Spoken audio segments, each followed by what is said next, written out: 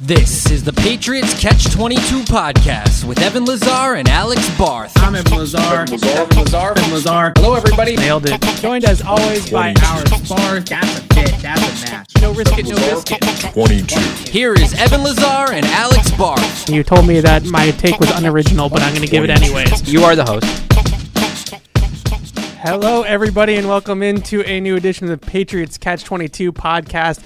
My takes are sometimes unoriginal, Alex, but they're correct. That's the way I look at it. I just want to be accurate, even if it's what everybody else is saying, or even if it's something I've said before. If that's what it is to me, that's what it is. Now, with that being said, busy day.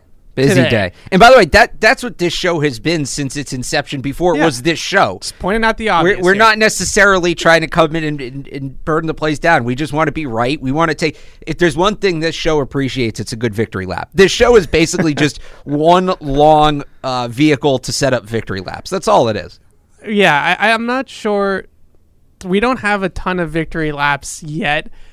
But one victory lap we certainly both have. What is this? This is Brian Hoyer episode 8?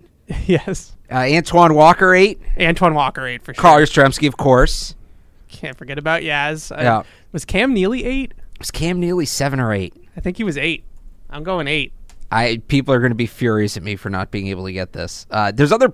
We're missing one Patriots 8. I don't know why I can't Juwan place Bentley it. 8. A Juwan Bentley 8. Is a Cam Neely 8. A Josh Miller 8. There you go. The punter back in the day. Yeah. I looked this up last week when we did the 7s. There haven't been a lot of the 8s. I was right about Cam Neely, though, right? You were right about Cam Neely. Yeah, that's what I thought. All right, so we don't have a lot of victory laps yet about the Patriots to take. Not because we've been wrong. It just show hasn't been on that long. And we also I think the Patriots still need to hold up their end of the bargain for us to take some victory laps. Now, with that being said, one victory lap that we both certainly can take is the Zach Wilson is not good victory lap. Yeah. Neither one of us were huge Wilson guys coming in. I had him as the 6th quarterback in that draft. I think I had him at 5 or 4 in that draft, but certainly light years behind Lawrence, Fields, Trey Lance. I fell in love with Trey Lance. We still don't know about Trey Lance. The book's still out on Trey Lance. And I'll even say this sitting here as a person, and this apparently might surprise some people. I didn't realize this was up for debate. As somebody who's a big-time Mac Jones guy, book's still out on Mac Jones. We don't know. He might be an NFL quarterback. He might not. We know about Zach Wilson now. We know he's not. And it's not even necessarily the raw quarterbacking ability. He doesn't have the mental makeup of an NFL quarterback. He just doesn't. You saw it in the post game. Yeah, I think we saw that in the post game. I was listening to your guy Ted Johnson this morning briefly, and he also mentioned that he's not a captain, which I don't usually look too deep into those types of things, but year 2 Mac Jones, C on his chest, so right? Captain. One of the big knocks about Zach Wilson coming out was that he was a multi-year starter at BYU. He started as I don't remember, sophomore, junior, senior, whatever it was. He was never a captain. Yeah. A multi-year starting quarterback not being a captain in college football is unheard of.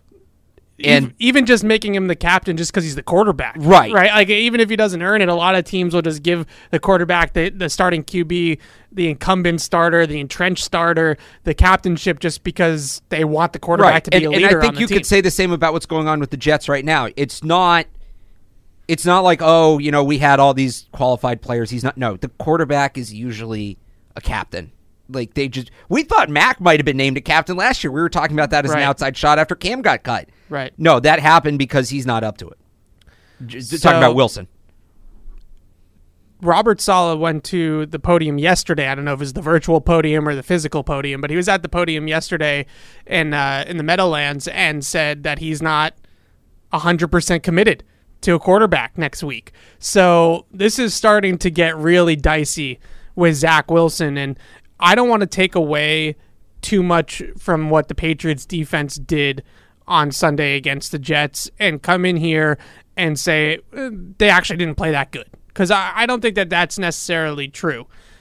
They're the Patriots, and what I did before the show to kind of plan this show out was I put things in two buckets. Things I liked about this game and things I didn't like about this game, and I want to tee them up, and then we can talk about them. You can call in also and weigh in on this, 855-PATS-500. If you want to email us at webradio@patriots.com as well, and give your 2 cents on how I break this down, or how you another point if we don't get that, tee us up for it. So give us a call, and we're with you for the next hour until the head coach, until Bill comes to the podium. So we'll be here for the next hour. Anyways, one of the things that I did like about what they did on Sunday, well, first of all, Zach Wilson not being good is great, right? I mean, that's confirms our priors, which is obviously most important. But secondly, it means another team in the AFC East is searching for a quarterback, I think, as soon as next year's draft, which is fascinating. And you also put into it that the Jets are probably still going to be around a 500 football team, so it's not like they're going to have...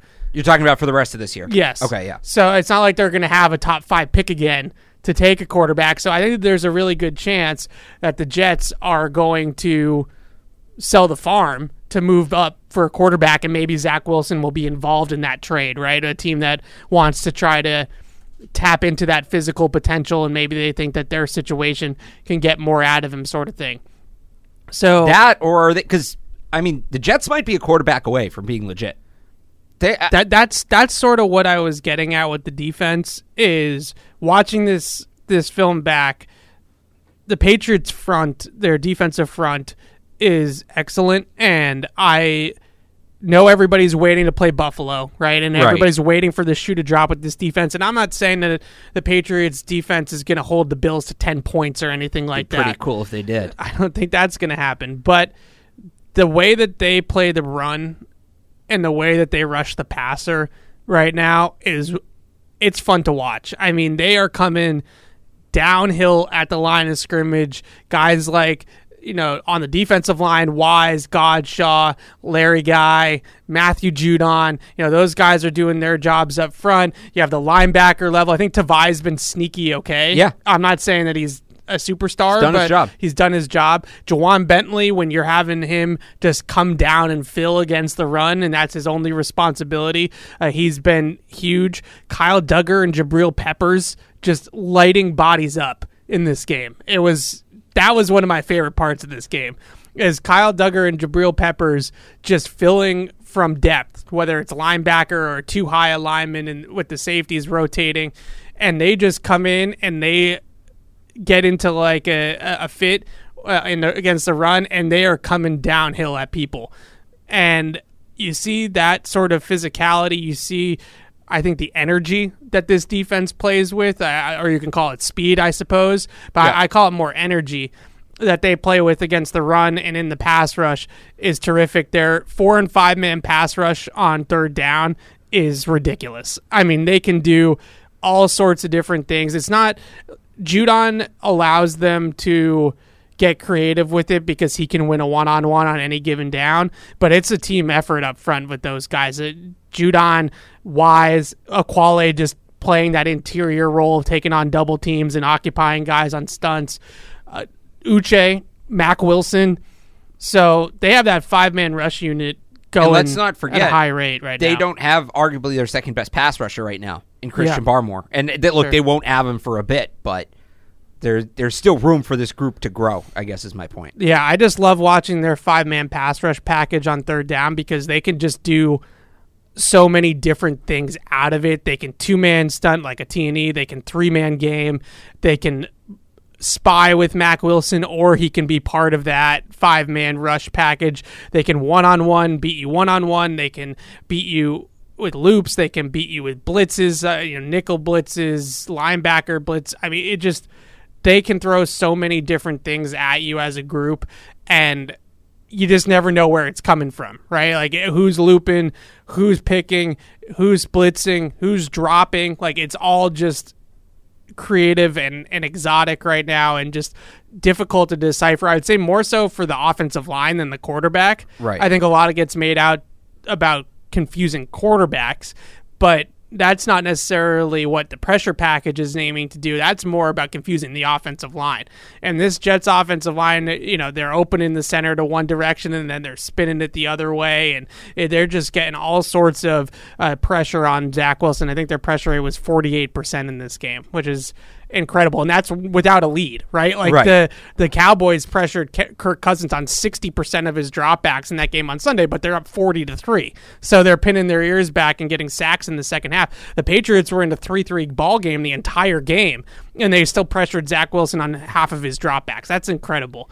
So I think this pass rush is legit, but when you look at going to the things that I didn't like as much about this game after watching the film is that, quite honestly, the coverage wasn't great.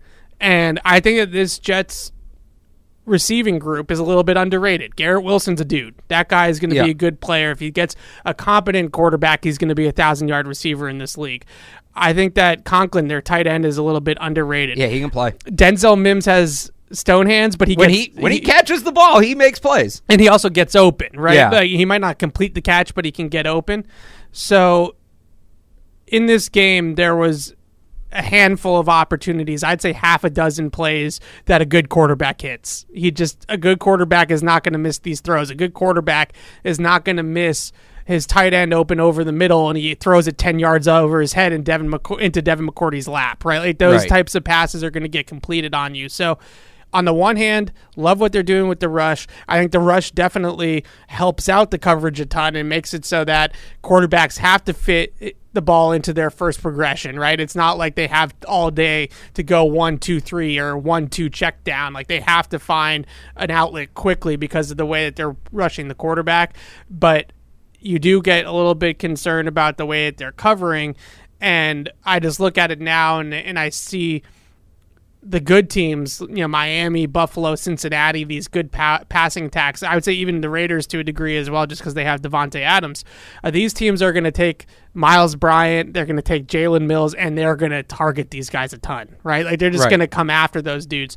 So whether it's Marcus Jones getting run on defense if Miles Bryant's having a tough game, or they have John Jones, Jack Jones, and Brian in the slot, or whatever mix and matching they can do. I think that that's an advantage that they have this year that they didn't have last year. Is they have some options. If guys are not playing well, they don't have to live and die by Miles Bryant against Isaiah McKenzie. They can change it up a little bit, but they didn't cover particularly well in this game, and there's definitely some things that they need to improve on in that regard. And I still can't get there with this defense where I'm 100% sold that this is going to last. And it's not so much about the defense not being good. It's just eventually they're not going to hold teams to 3 points and 103 yards of total offense. And when they played the Bills... that was the lowest yardage total of the Belichick era? That I believe, and it could have been less. Like there was instances where the wind turned what should have been an interception to a 40-yard completion for the Jets, right, on that deep ball. And that's why kind of you talk about putting this in context, right, the good and the bad. And I had this conversation with somebody yesterday, and I'm interested to get your thoughts on it. I mean, Bill's been here for 22 years. Yeah. They've played a lot of games. They've played a lot of bad offenses. They've played a lot of bad quarterbacks. So to hold a team to 100 to the lowest yardage total ever in that era, regardless of who's there, is impressive. Like we just said off the top, we don't think Zach Wilson's an NFL quarterback. Is he the worst quarterback Bill Belichick has faced in New England? I don't think so. No, I mean, they started Bryce Petty against the Patriots a couple of years ago. Right, I was going through a list the other day. E.J. Manuel. He's better than Sam Ehlinger. Sam Ehlinger. No, but I was just going through the AFC East quarterbacks. Brooks Bollinger started a game for the Jets against the Patriots at one point. Like, so it's... You're grading him on a curve for sure. But the fewest total yards allowed in the Bill Belichick era, I don't care who the quarterback is. That's impressive at this point. Yeah, absolutely. Now, after the game, Garrett Wilson was very vocal about his displeasure, I think mainly with the quarterback play. No. I know he didn't. He was a good teammate and talked about it from somebody was a big picture standpoint of all of us, right? It was us, it was we, it wasn't Zach, right? It wasn't like he was singling out the quarterback, but I think that I still have to see it. I do. I still have to see it against Buffalo. Against teams like Cincinnati and Miami, I think that, those teams to me are not the ultimate litmus test, just because if you want to see how much this team has improved from last year to this year, it's about stopping Buffalo, right? And again, I'm not saying that they need to hold Buffalo to 3 points. I'm just saying that they need to be more competitive against the Bills than they were in those 2 games last year, especially the one here in the regular. I hate talking about the playoff game because they have, Devontae Bosby and Jawan Williams playing corner in the playoff They were game. so banged up at that point. So it's really the regular season game here. Until we see it against that team in a full capacity, like next Thursday night or, in Buffalo the last week of the season, I'm still going to have reservations. I mean, I don't know. I just can't help it. Now, if their defense was their biggest problem, they'd probably be a 13-win team right now, right? So I hate to pick on them. I think that there are going to be moments where this coverage is going to get exposed. I'm less worried at this point. I know this is crazy because Belichick always got problems with mobile quarterbacks, yada, yada, yada. But I am a little bit less worried about that now than I am about them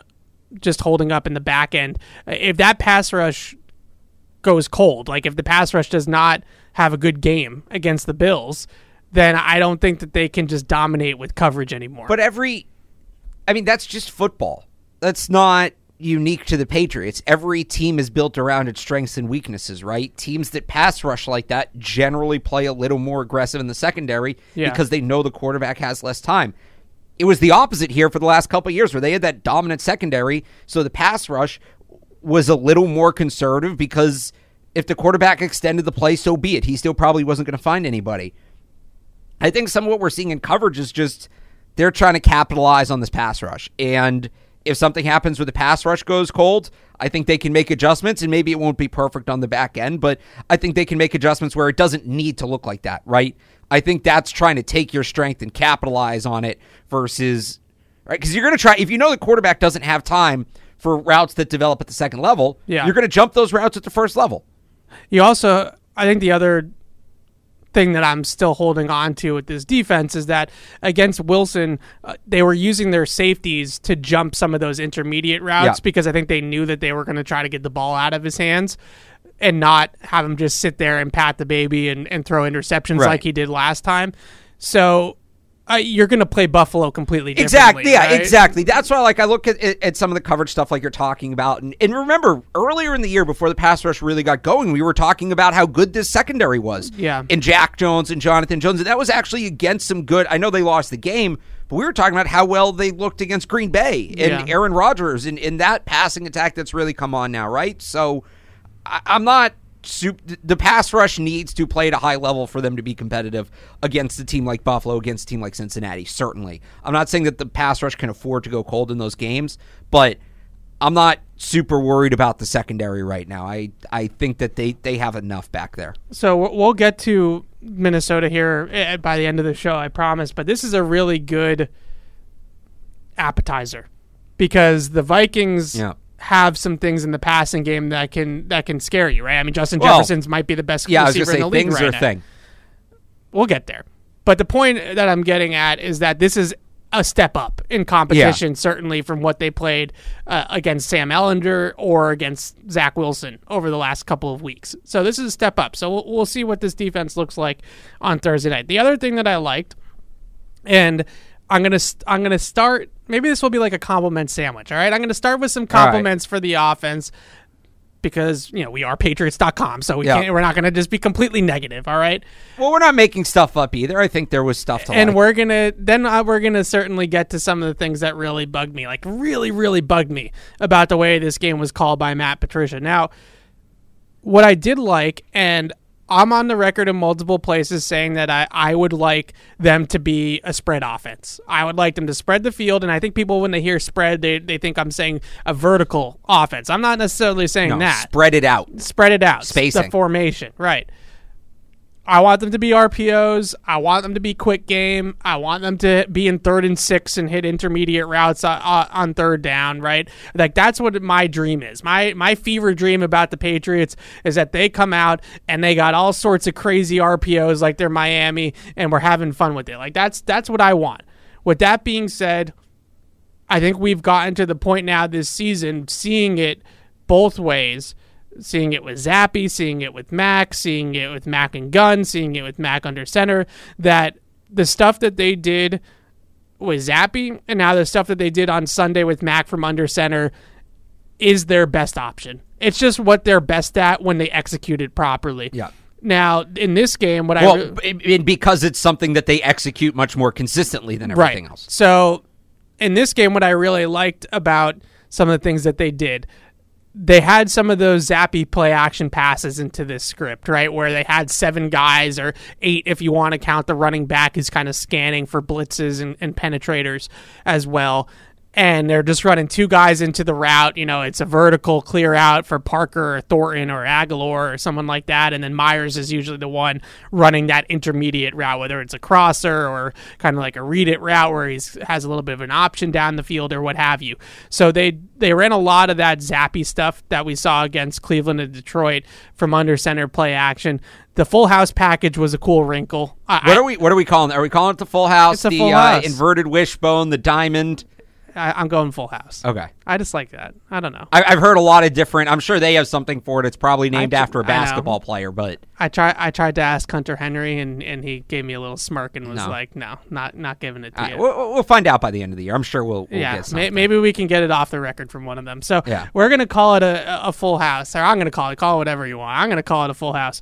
So loved that, and I think what you really saw was they kept on running those kind of double lead play, right? And it's double lead. They hit a big run on Damian Harris, ran for 30 yards on one of them by bouncing it outside, and then you hit him with the play action, right? And you get the big one to Jonnu, the 26-yarder to Jonnu. So they did a lot of good things from under center play action that I liked, that I think for now, that has to be your base, right? And I'm not saying that's going to be your whole offense, but that has to be your base offense. And 1st and 10 from the 25, you're under center, and you're either running the ball to try I hate using that phrase, but I'm going to use it, establish the run, or your play action on 1st down, which is what I would prefer. I prefer them to be more aggressive on 1st down, and this game they were like a 50-50 split almost exactly. So I like that in terms of aggressiveness, but it maybe even 60-40 pass. Like, really get those play action numbers. I think some of that is probably the game dictating it as well. Maybe a little bit. Maybe the wind, maybe the game. Yeah. So I think that they can do some really good things, especially against these zone teams, and the Vikings are another zone team as well, where they can really get some big plays down the field off of play action. And there were some instances, the one that he hit to Myers for 20 yards where he had good protection. He had time and space in the pocket, just like Zappy did. And the big reason why is because they had 7 guys into pass protect. They kept both tight ends in. The running back, like I mentioned, is sort of an extra blitz protector as well. So they have some real bodies up front to keep him clean, and he's able to make these throws down the field. So I think that those are things that you can take away from this offense and say, for now, this is probably who they are. And secondly, it worked. So if it ain't broke, right? I mean, this needs to be their base of their offense. Yeah, I liked what I saw. There were elements of things that we've kind of been saying they should add. Maybe my favorite play was the one where they ran. I actually don't know what you call this, because it was play action in the sense that it was a run fake to draw off the defense and then throw it, but it wasn't a fake handoff. It was a fake pitch, right? The one to Hunter Henry. Yeah. Like, is that play action? I actually don't. Yeah, it's play action. It's cool. It's play action with a different kind of ball fake. They're faking a crack toss. Right. Yeah. So I didn't know if there's a different term when you're faking a toss instead of faking a handoff. You don't see that very often. No, it's some of the Shanahan teams do it just because they bootleg so much. Right. But yeah, not very much. But how many times have we been able to say all of these words together in a row this season? They went under center, play action, cleared out the side, brought Hunter Henry back, brought a tight end back across, rolled Mac Jones out of the pocket, and hit the tight end with room to run after the catch. Yeah. That's a lot of words that have not been said a lot about this Patriots team this season. And when you see something like that, and then I think they went no huddle out of it, or it might have been a play or two later. I'm going to get to it. It's nauseating. What they did, I like that they went no huddle. What they called when they went no huddle, you don't like that they went no huddle? No. Okay, so just let me separate. Hang on, getting there. Separate two things here. Well, because I like that play, and then they go up to the line and they start going tempo. No, you just don't like they're doing tempo at all. What's wrong with tempo? No. Okay, so they run this is the problem. This is what I wrote about in After Further Review, and this is what's driving me absolutely up a wall about this game on Sunday. Which the reason why it's driving me up a wall is because they should have won this game 30-3. Okay, and they didn't win the game 30-3 for two reasons. One, we'll get to the offensive line and we'll get to the sacks. That's in the don't like category, obviously. And what's also in the don't like category is the damn play caller. Okay, because you're talking about the sequence with Hunter Henry. I just mentioned the completion that they had to Jacoby. This is the same sequence. Right, those are back-to-back. Back-to-back plays. Yeah. They go under center, they go play action. And what do you know? Oh my God, they ran play action with some run action in it too, right? Like they motion the receivers in tight to the formation. That's usually a tell that they're bringing that receiver in to block somebody in the box, whether it's a crack toss or just one of their inside zone or duo plays. Like that's how you get that extra body inside, is with that motion. So the motion marries up to the run game, then the offensive line is blocking like it's a run, and we have it, like we're going. Okay, this is execution on play action. This is design on play action. So they hit back-to-back plays. They go 20 yards to Myers, 20 yards to Henry on back-to-back play-action plays. They get 1st and 10 in the Jets' territory, and what do? They put a totally different personnel grouping out there. Totally different personnel grouping. They go 11 personnel. They go trips to one side. They go shotgun. You just had 240 yards in 2 plays, 2 explosives in back-to-back plays, and the very next play, we run it's like a line change, right? It's like a line change in hockey. We take all these guys off the field, we put pass game players on the field, we run a shotgun trips formation offense, and Mac Jones gets sacked. Instantly sacked. On the next play, after he gets sacked, we're just going to go back into the shotgun because why not, right? Because that's totally what's working. So we go back into the shotgun, holding penalty. 2nd and 27. So you just had a positive drive where you get into Jets territory. I think it's like 1st and 10 from the Jets 35-yard line or something like that. And you move backwards 17 yards in 2 plays from the gun. Of the one that they got called for holding was the one that they went no huddle. Right. Not ready to play. So here's the thing with the play calling, and we've talked about it a lot already, I think, on this show and other shows here on Patriots.com. And there's 2 ways that I look at it, or ways to call it. We've been calling it like it's training camp, right? We're just running plays to run plays. And I think there's 100% truth to that. Like, I think that's exactly what's happening right now. They have a play sheet, let's call it 20, 25 plays that are in the install for the game, and they're just picking them at random. None of them are complementary. None of them sequence together. None of them make any sense together. Like, how you go from 2 explosive off of play action from under center, and then you run shotgun trips and get sacked. Like, those plays have nothing to do with each other. So good teams, good coordinated offenses, good play callers would look at that and say, okay, so we motion Hunter Henry in tight to the formation like we're going to crack toss. We fake the crack toss. We bootleg Mac out, which I love because they got to move the pocket some now because the offensive line's a problem. And we hit Hunter Henry on a crosser for 20 yards. A good offensive coordinator, the very next play, 1st and 10 from the 35-yard line, crack toss. Right. Crack toss from under center. So you show them, even if it doesn't go anywhere, you're showing them the action again. You're showing them that you will do it. You're showing them that this is a complementary play to one of our base plays. Because now you can run the same exact fake again, right? And then you hit them with the fake. This is what the Shanahan team does. This is what their whole crew is all about, right? Is marrying up their play actions to their runs and sequencing them together so everything looks the same and it's difficult to predict what's coming. Later on in the game, or actually it was earlier, but there's 3 instances where this happened. Earlier in the game, they came out in that full house formation. They get an explosive 30-yard run by Damian Harris out of the full house. Right.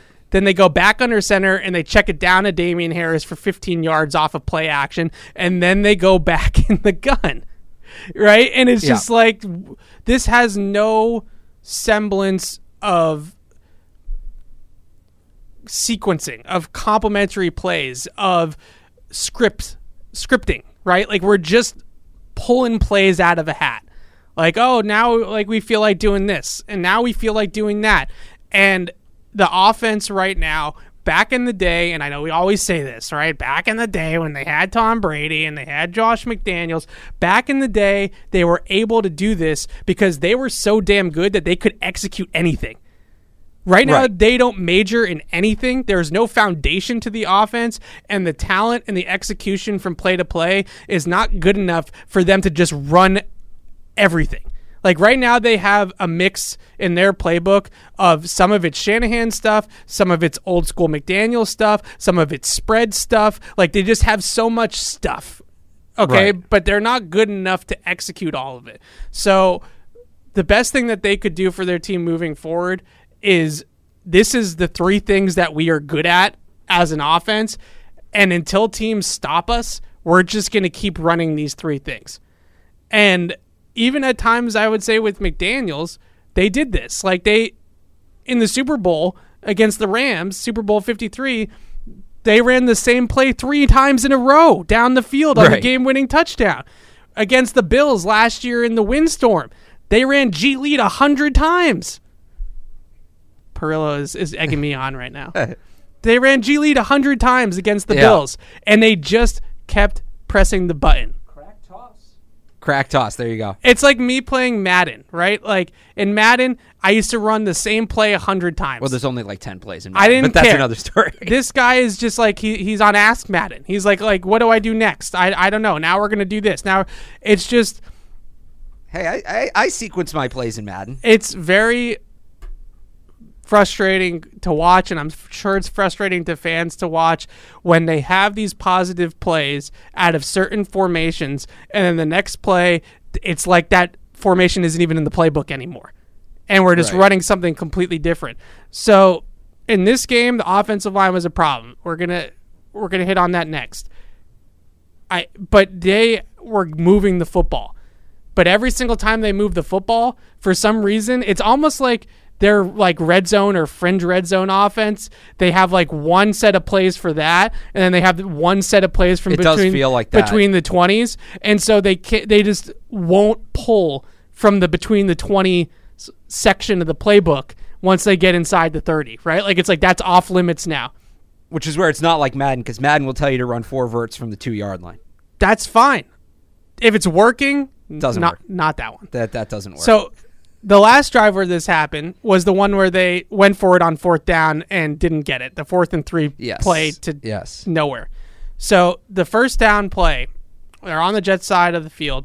The first down play, they actually pulled Trent Brown from left tackle. They run power, basically, with Trent Brown as the puller. And that was cool. Like I was like, oh boy, here comes 380 pounds right at you. So, and remember, they were doing that earlier this year, like that Green Bay game, and it was great. Yeah. And we'll talk about maybe what was up with Trent, but that's a look that works. Right. So first down, 1st and 10, they run for 6 yards by pulling Trent Brown. Yep. 2nd and 4 from like the Jets' like 30, 40 yard line. Like good position to be in. I'll find a sequence here. What's the next thing that they do? They run outside zone. Like what are we doing? Like this is a completely different play. Like it's a completely different scheme. So they run outside zone, and Damian Harris gets tackled by 3 Jets behind the line of scrimmage, and now it's 3rd and 7. So what do they do on 3rd and 7, Morrell? They run the power with Trent Brown from under center on 3rd and 7. Well, you're going to gain 8 yards from an under center run? But here's the thing. Here's where it bothers me more. Aye. If you're in 4 down territory, right?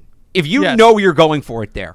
Sure. Then, all right, pick up 4 yards because, right, then you get 4th and 3, 4th and 4, and you're in good shape.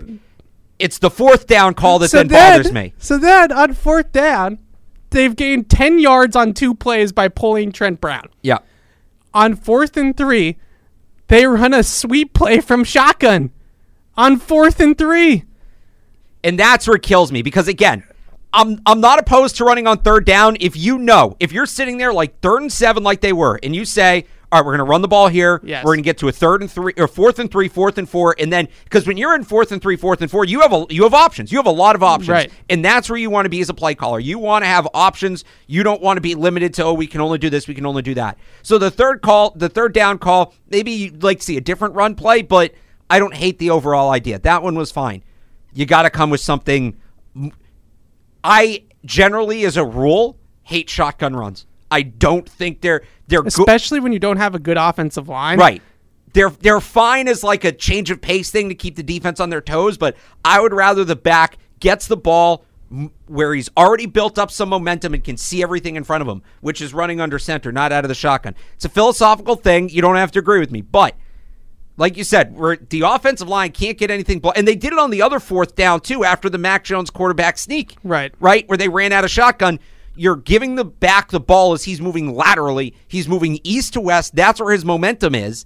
And you're having Nelson Aguilar block a linebacker. Right. He's not necessarily going to get a chance to cut it up the field because you haven't had those cutback lanes all day. Yeah. Right? The explosive plays created by the backs were created by them finding space. So it was tough. The 3rd and 7, whatever. Honestly, the 3rd and 7, okay, whatever. The 4th down, that's the one that got me. Fine. So here's the thing, though. So they pull Trent Brown twice. They gain 10 yards on the play. Cool-looking play. The Jets wanted no part of getting in front of that freight train. They had success with it.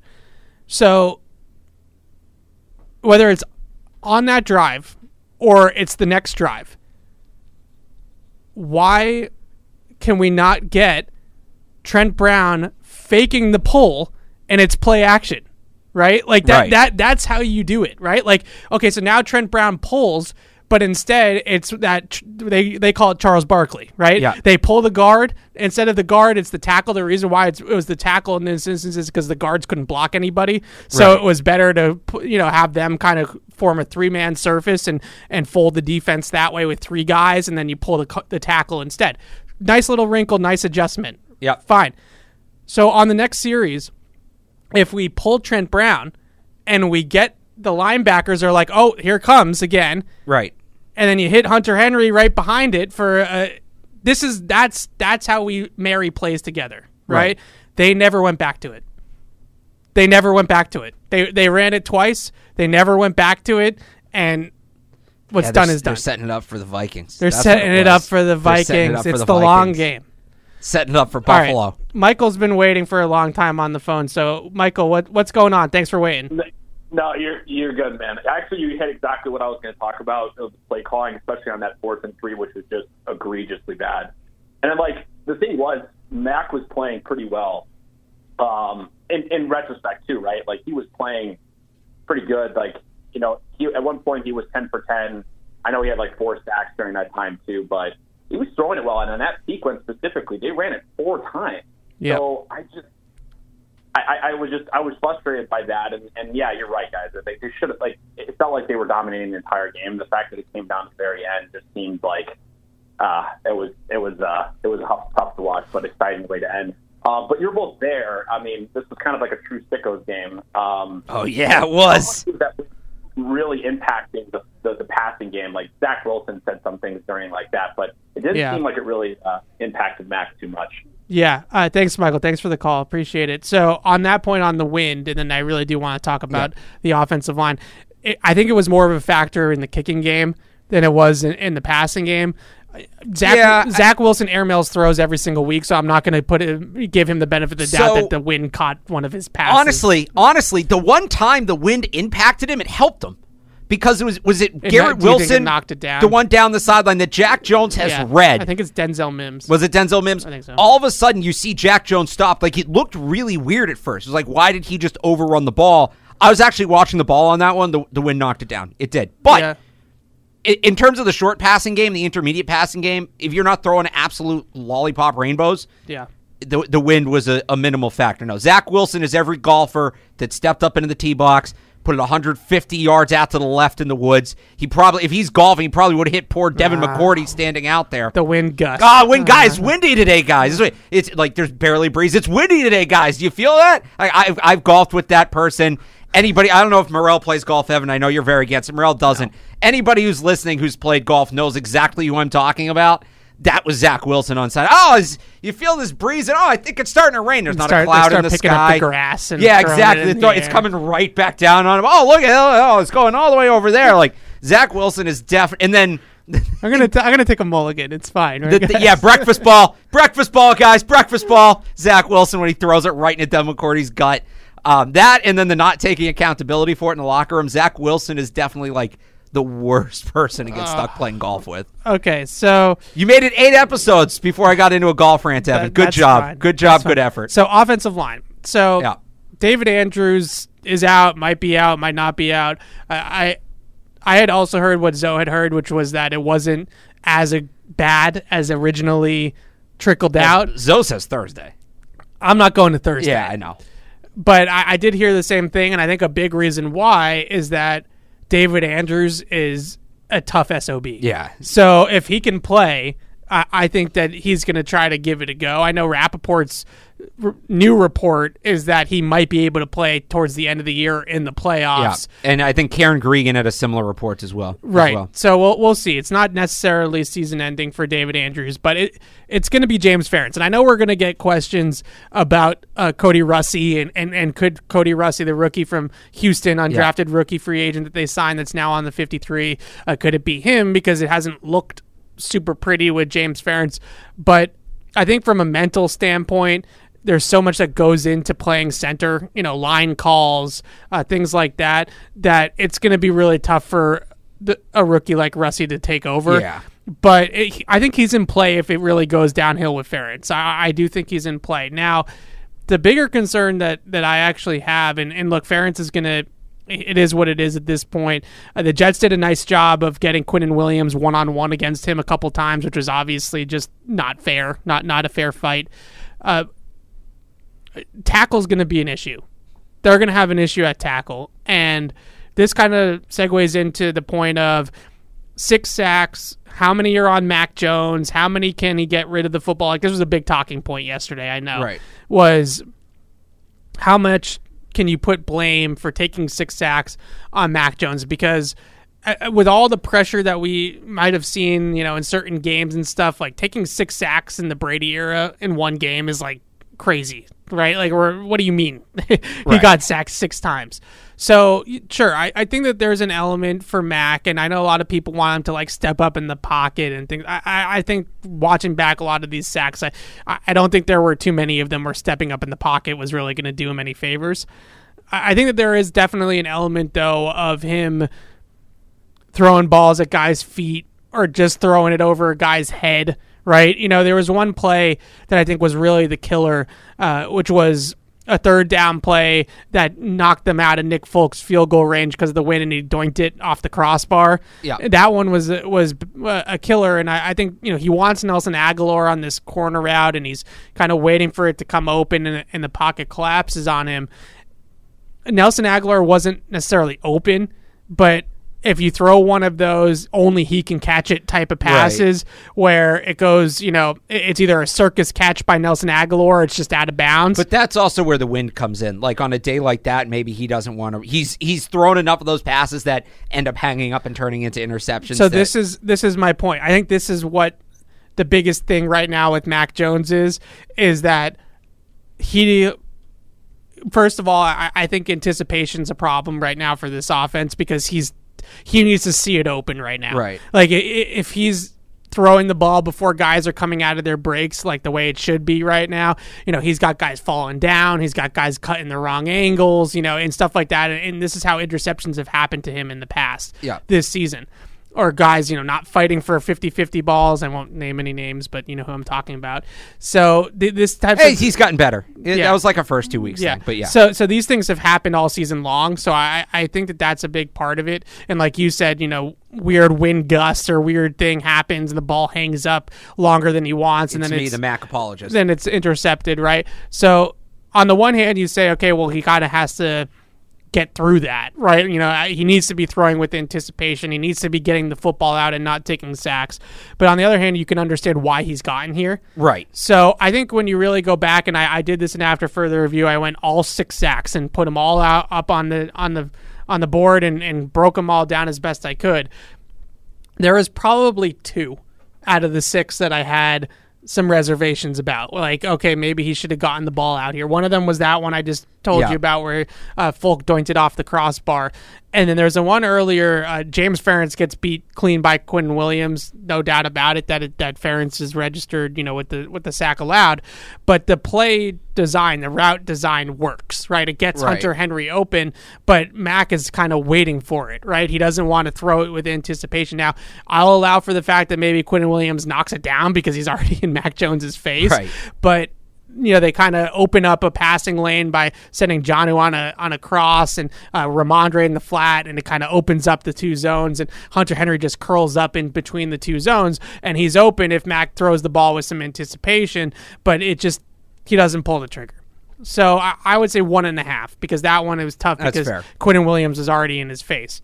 So that means that a lot of these are on the offensive line, right? Do you want the numbers? Yeah. Do we want to do the numbers from PFF? You can give me the numbers. I've recently started because using... I like giving the numbers from PFF because it's not just me that's telling you right. this, right? Like there's other people that are backing this up. Go ahead. PFF tracks essentially it's QB owned pressures. So did the quarterback, for whatever reason, he ran himself into a blocker, or he held onto the ball, or there's a couple reasons the quarterback could allow a sack.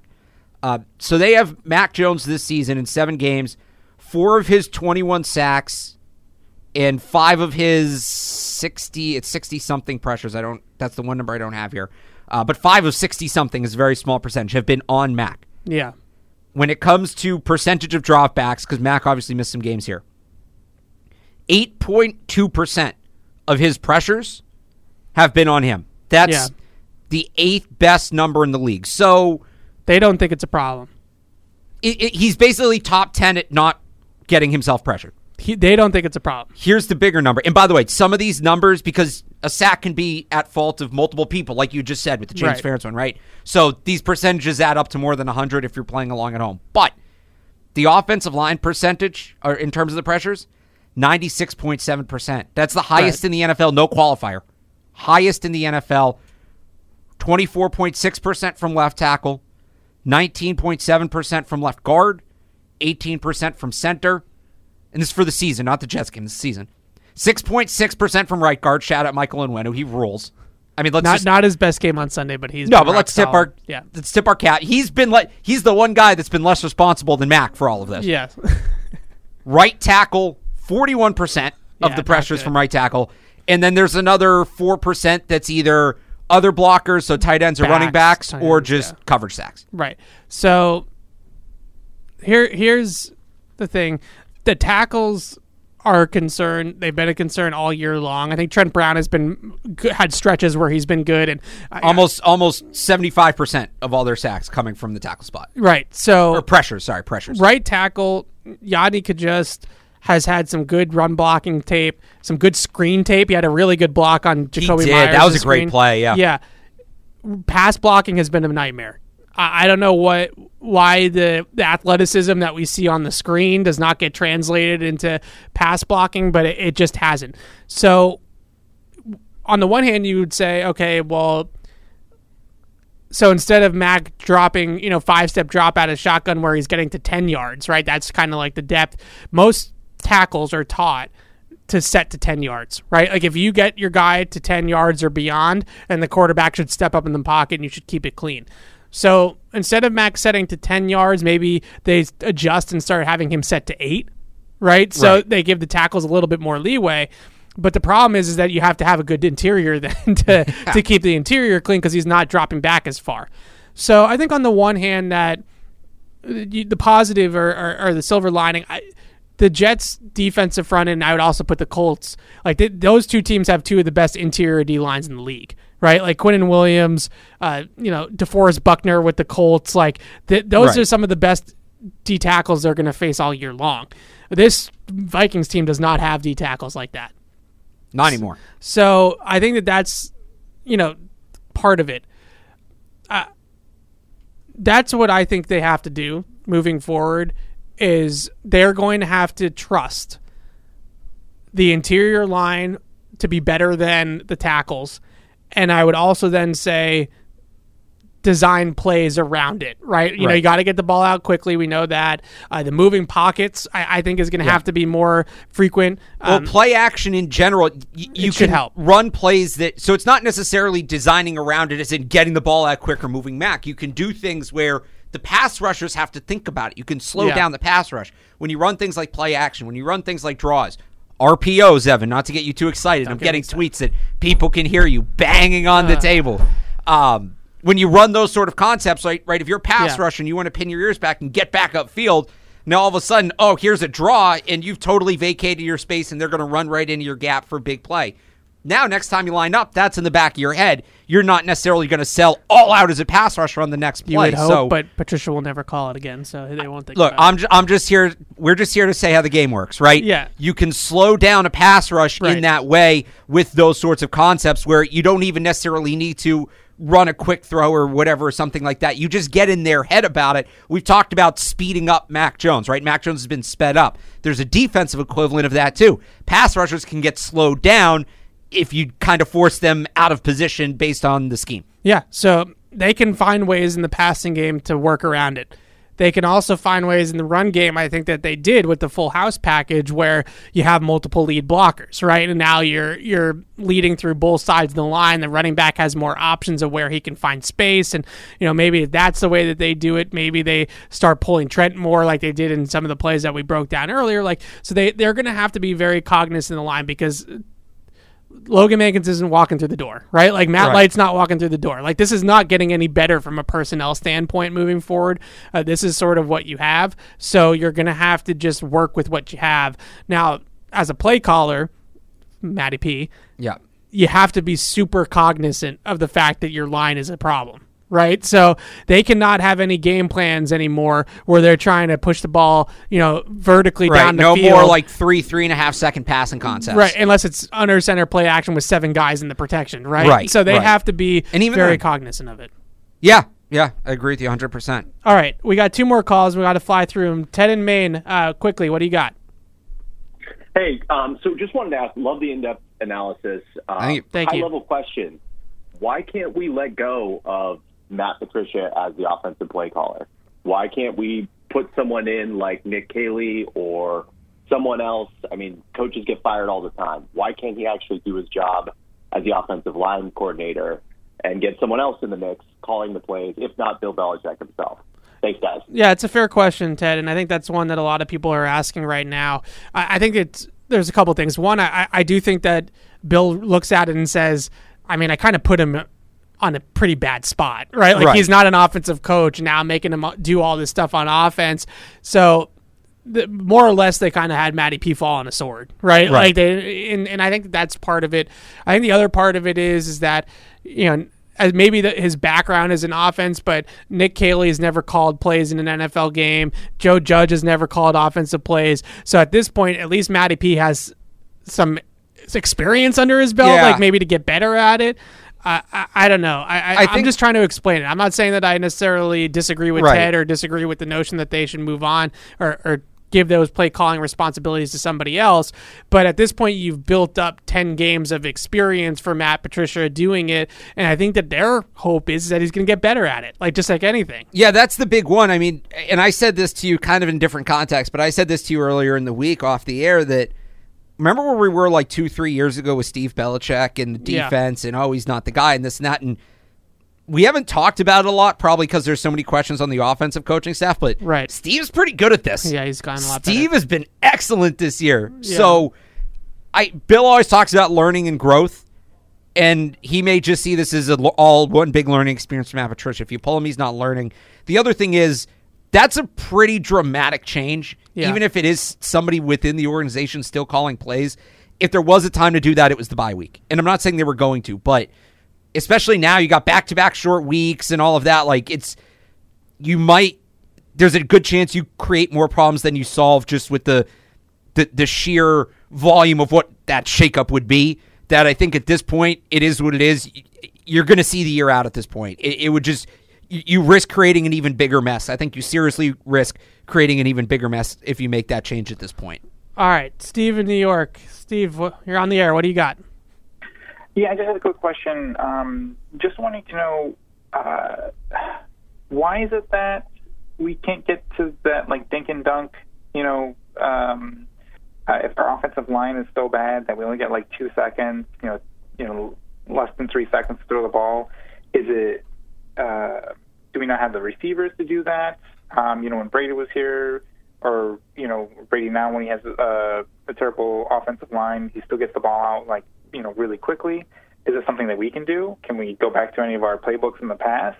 I'm just wondering, why is it that we don't do that if we know the line is terrible? Yeah, it's another fair question, Steve. Thanks for calling in. I think they do try to do pieces of that, and they've had a little bit of success with it. I think the biggest issue that you have with it, or what I see with it, is that the defenses get paid too, and they know that that's what they're going to try to do. Right. And I think that has a big part about it in this Jets game, is the Jets knew that the Patriots are going to try to run some quick game concepts and get the ball out of Mac Jones's hands, so they're kind of sitting on those types of routes, right? They're waiting for him.